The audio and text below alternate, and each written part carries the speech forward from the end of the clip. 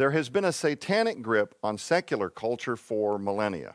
Many churches are not surprised by this and would even agree. But is there a wolf in sheep's clothing effect that is infiltrating the church and leading even our own Christian soldiers down a path of confusion that will ultimately render them weaker in spiritual warfare?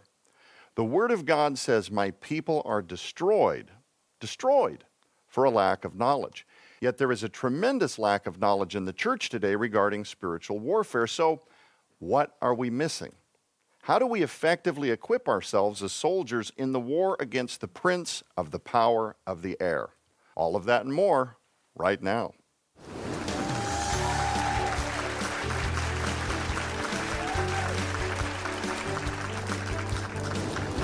Hello, everybody, and welcome to Skywatch TV.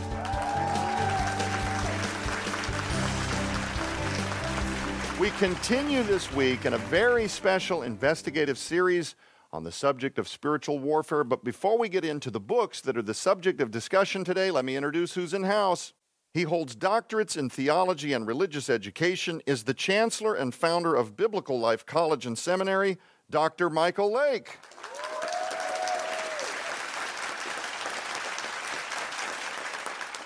He's the author of multiple books and Bible studies, the senior pastor of Mount Zion Road Church in Pennsylvania, and a graduate of Biblical Life College and Seminary, Mr. Corby Shuey.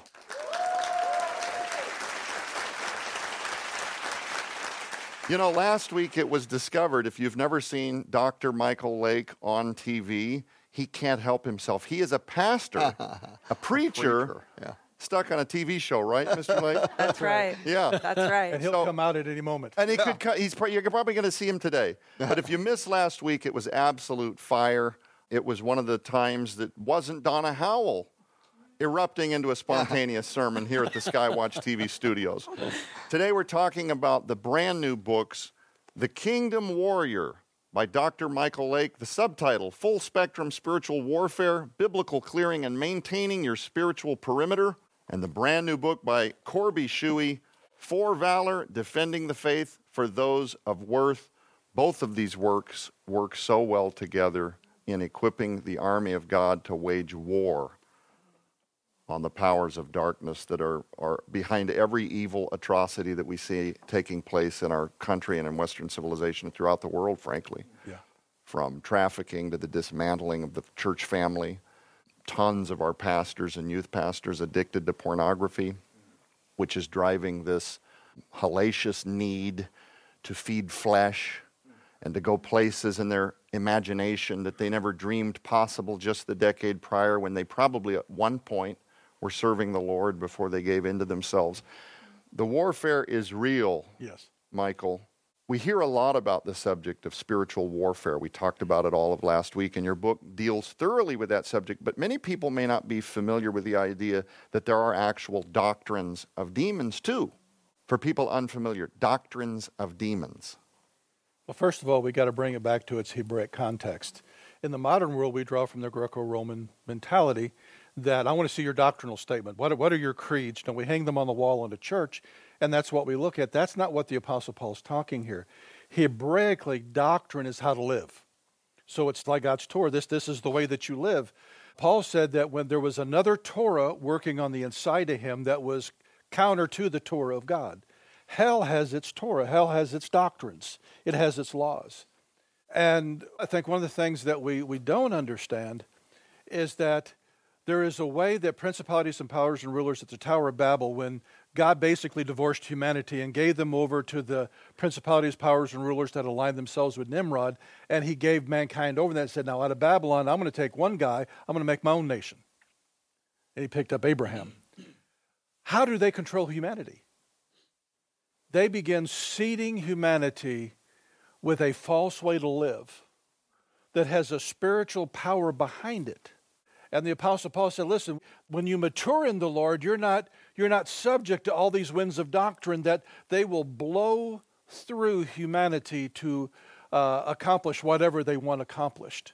The world teaches us every day on television, commercials, this is how you live. Right. This is how you look cool. This is how you're going to find satisfaction. And they produce sexualization, materialism, all these different things. All of that is doctrines of demons.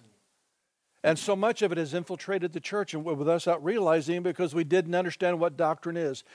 Any teaching of a way to live other than what's written in the Word of God is a doctrine of a demon, a principality, a power, a ruler of darkness.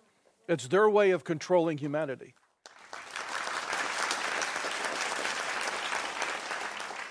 What are the winds of doctrine that the Apostle Paul speaks of in Ephesians 4:14? Because that's another significant revelation in your book. And then that leads right into what we're talking about. We're seeing winds of doctrine blowing today. Right. Principalities and powers, they're trying to redefine what humanity is. Right. They're trying to usher us into transhumanism. They have gotten us so conditioned we can't even tell what a male or female is anymore. Yep. You can go to a kindergarten. Unless they have been indoctrinated by a teacher, kindergarten cop, the little kid gets up and this is what little boys are, and this is what little girls are. Somehow because we have been conditioned by these every winds of doctrine that every aspect of society that hints of originating in the Word of God, they're trying to take us away from to prepare us for the son of perdition when he arrives. Now, does some of this stuff link back to what your book is referring to as a mind virus, or is this... Oh, absolutely. What is a mind virus? Break that down. A mind virus is something that is empowered by the enemy to take hold in humanity. And in fact, Tom writes about, he calls it a Gregorian when we look at the French Revolution. Mm-hmm. That was a mind virus that an entire society went mad for 2 or 3 years. And even proponents of it were getting their own heads cut off. Mm. But what was the end game of that mind virus?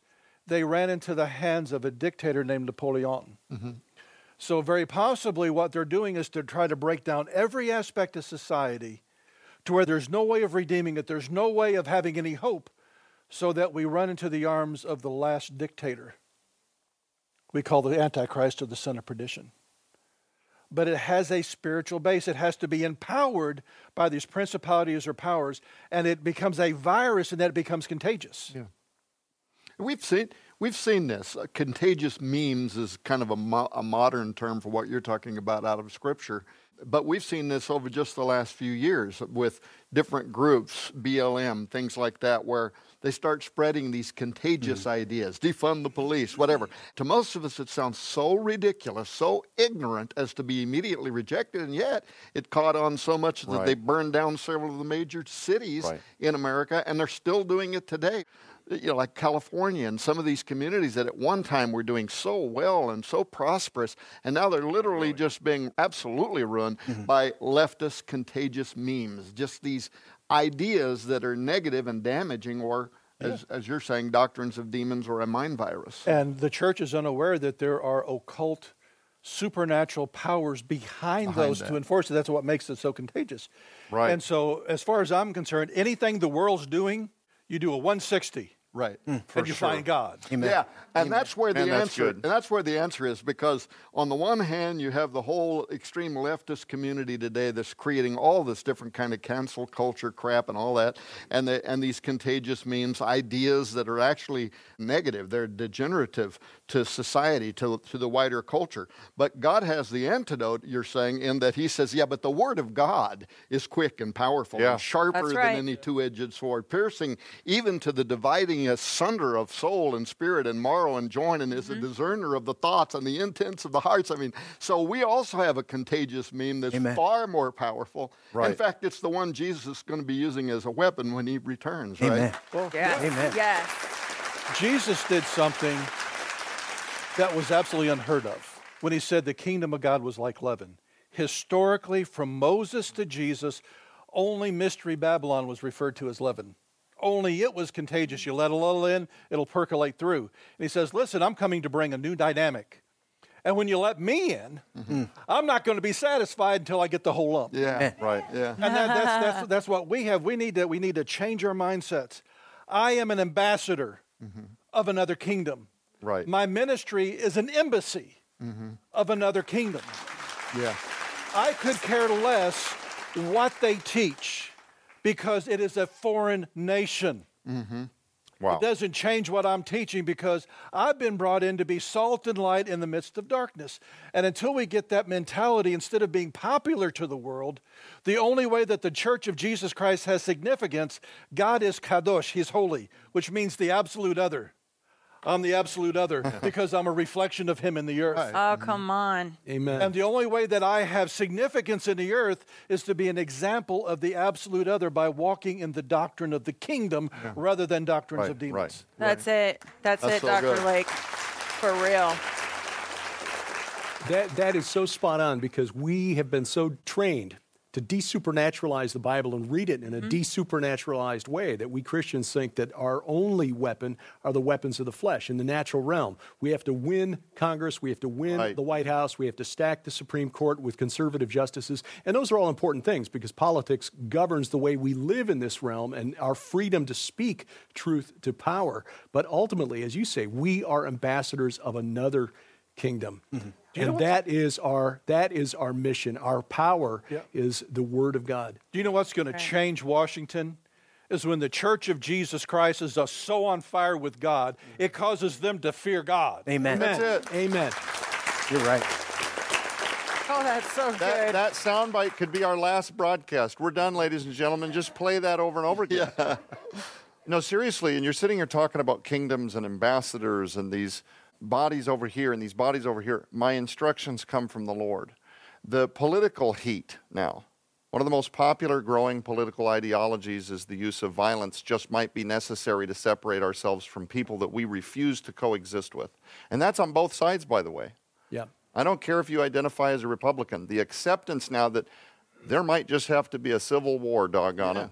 This is becoming the intolerant boiling over of 2 to 5 factions that just refuse to come together. I do not see this coming together politically. There's no political lever. And for the phonies and rhinos in the GOP that are out there pretending to be opposition to some of the stuff that Tom is describing here, it's on them as well. But it's also on the inactive, comatose church. Yes. The people that won't be brave enough to talk about the realities of trafficking and what's going on with their children, borders, gates. Yeah. And I know that we're going to get into the spiritual on this right now, Dr. Lake, because your book deals with the ancient world, why they insisted on things like borders and gates. Why back then was it so important to these cities to have a way of saying, this is the line, and if you're not with us, you're on the outside of that gate, you're not part of what we're doing here. Why was that so important to them? Marauders. We're having social marauders today that are trying to dismantle everything. Growing up as a kid, I heard, the gates of hell should not prevent you, and this was an elder in the gate. The only gate I ever saw was a chain link fence, and I'm thinking, why is that so significant, Right. I don't see the big deal. The walls and the gates of ancient cities, many times they were so thick they could have chariot races on the top. Right. And they had their judicial system. They had the elders of the city. All had offices within the gates. They had their military based in the gates. And so they basically said not only who gets in, but what's allowed in the city. Mm-hmm. And the rabbis took from this that, in Jesus' day, the rabbis decided what kind of merchandise was and what kind of merchants were going to be done in their cities. And that's where Jesus got into binding and loosing. There's two avenues of binding and loosing. One is spiritual warfare. He did at Mount Hermon. The other is he said, listen, I give the ecclesia authority to decide what they're going to allow in their homes and in their communities. I give you the power to say, my house isn't doing that, my community isn't doing that. And let me tell you something, that's still in the force today. When he did that, Rome was in charge. We have the right, whatever garbage is going on in Washington, I have a right as a citizen of the kingdom saying, as for me and my house, I'm going to serve God. Right. Because I'm the gatekeeper of my home. Mm-hmm. The pastor is the gatekeeper of his church. Pastors should be the ones saying this is what we're going to allow in the community and not allow in the community. Not BLM or anybody else. It should be the men of God that give their lives for the gospel of Jesus Christ and would lay down their life for the sheep. Yeah. Amen. But somehow now that we have lost all that because we've lost the concept of gatekeepers. Years ago, I won't say the name because you might know him. He was a fairly well-known pastor in California. Anita and I were invited to dinner to their home. We're at the home. We're visiting with them.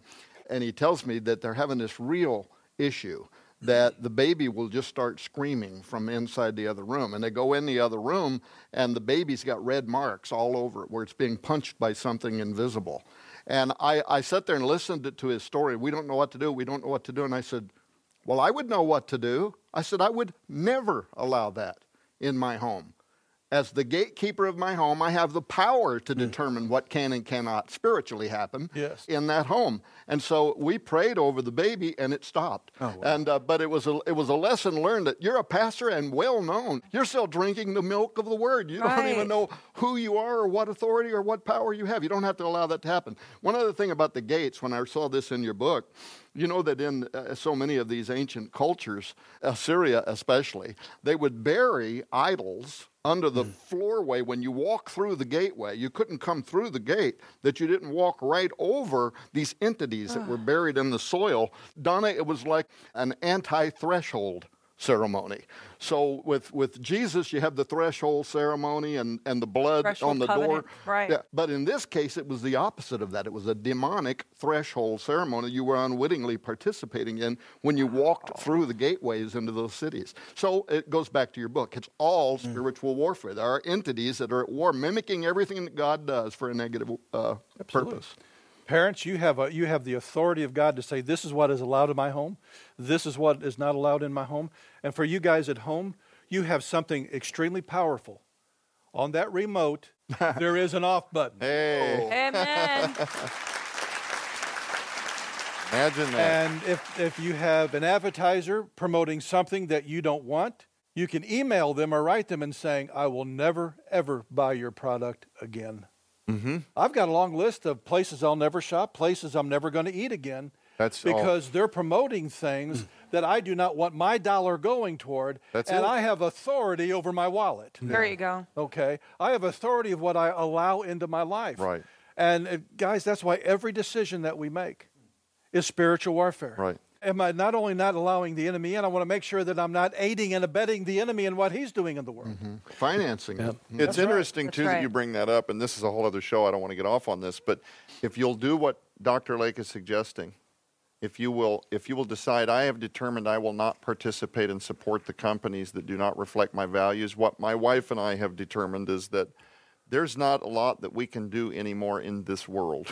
Yes. Like, it's a lot of going to the lake with the kids. It's a lot of that, because between, the food that they've corrupted and the movies that are corrupt and the people behind all of these organizations and institutes and large big box stores and everything else, we know who the God of this world is, don't we, Dr. Lake? Absolutely. And you get into the Word of God, you have so much fun that a lot of this other stuff loses its luster. Right. We want to make sure that you know how you can get your copies of both of these incredible new works in the Warriors of God special offer. When you order the Warriors of God special offer, you'll receive the Kingdom Warrior Full Spectrum Spiritual Warfare, Biblical Clearing and Maintaining Your Spiritual Perimeter by Dr. Michael Lake. But you'll also receive the brand new book by Corby Shuey, For Valor, Defending the Faith for Those of Worth. Both of these works complement each other fabulously and take you on a journey of next-level comprehension of spiritual warfare. But that's not all. Right now, when you order the Warriors of God special offer, we're also including absolutely free the phenomenal 2-disc collection on DVD, The Final Countdown, featuring Dr. Thomas Horn, Allie Anderson, and Donna Howell on how the secrets hidden within the biblical feasts unveil the final countdown to the return of Jesus Christ and the rapture of the church. But also included in this incredible special offer is Dr. Michael Lake's massive Sheerreef Imperative data DVD library that includes 56 different Christian classic books on PDF for use on device of your choosing, Understanding the Kingdom audio series, the eSword biblical software for Windows, and several TV appearances featuring Dr. Michael Lake. All of these items hold a retail value of $95, yours now for your donation of only $35 plus shipping and handling.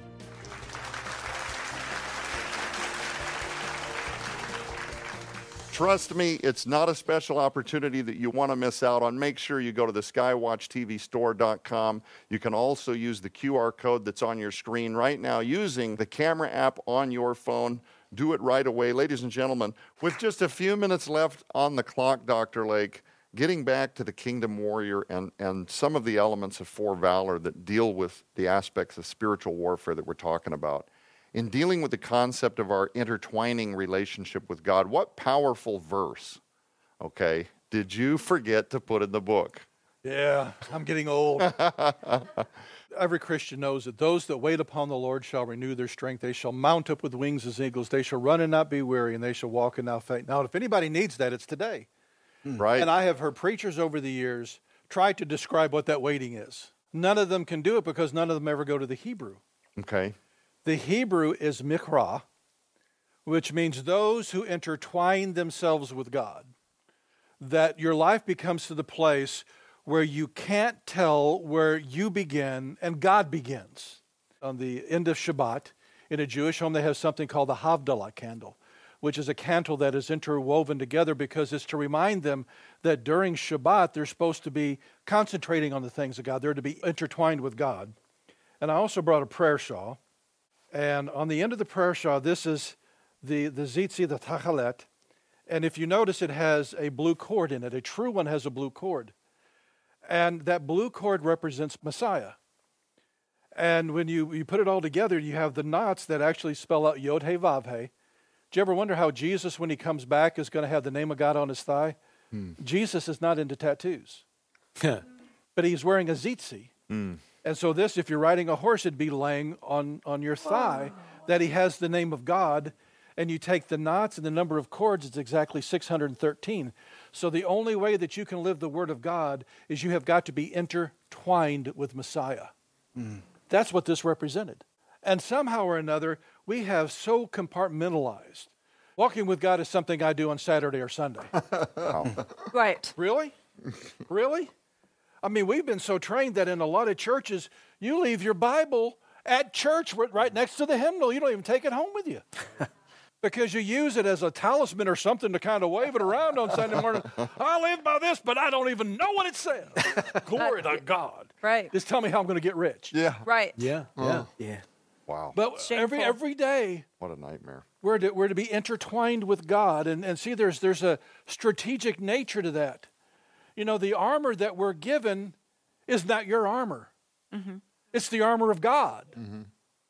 And if you're wearing it and you're acting like God because you're doing His Word, if you have the visor down, the devil doesn't know if it's you or him.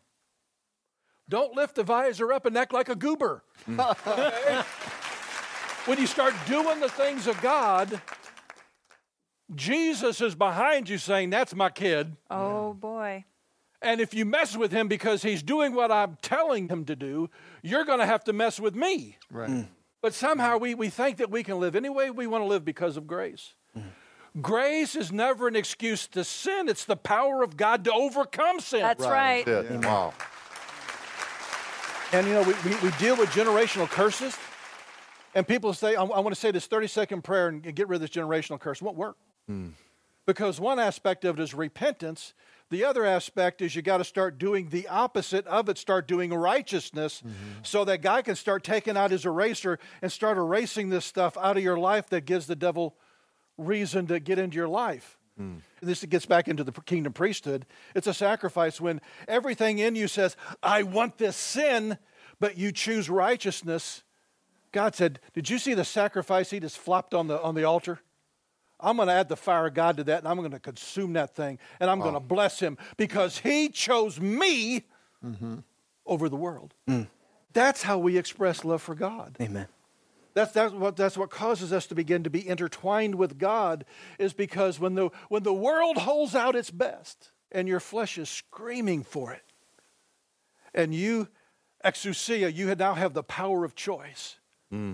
I choose Jesus. I choose the kingdom. Those are life-changing moments of empowerment.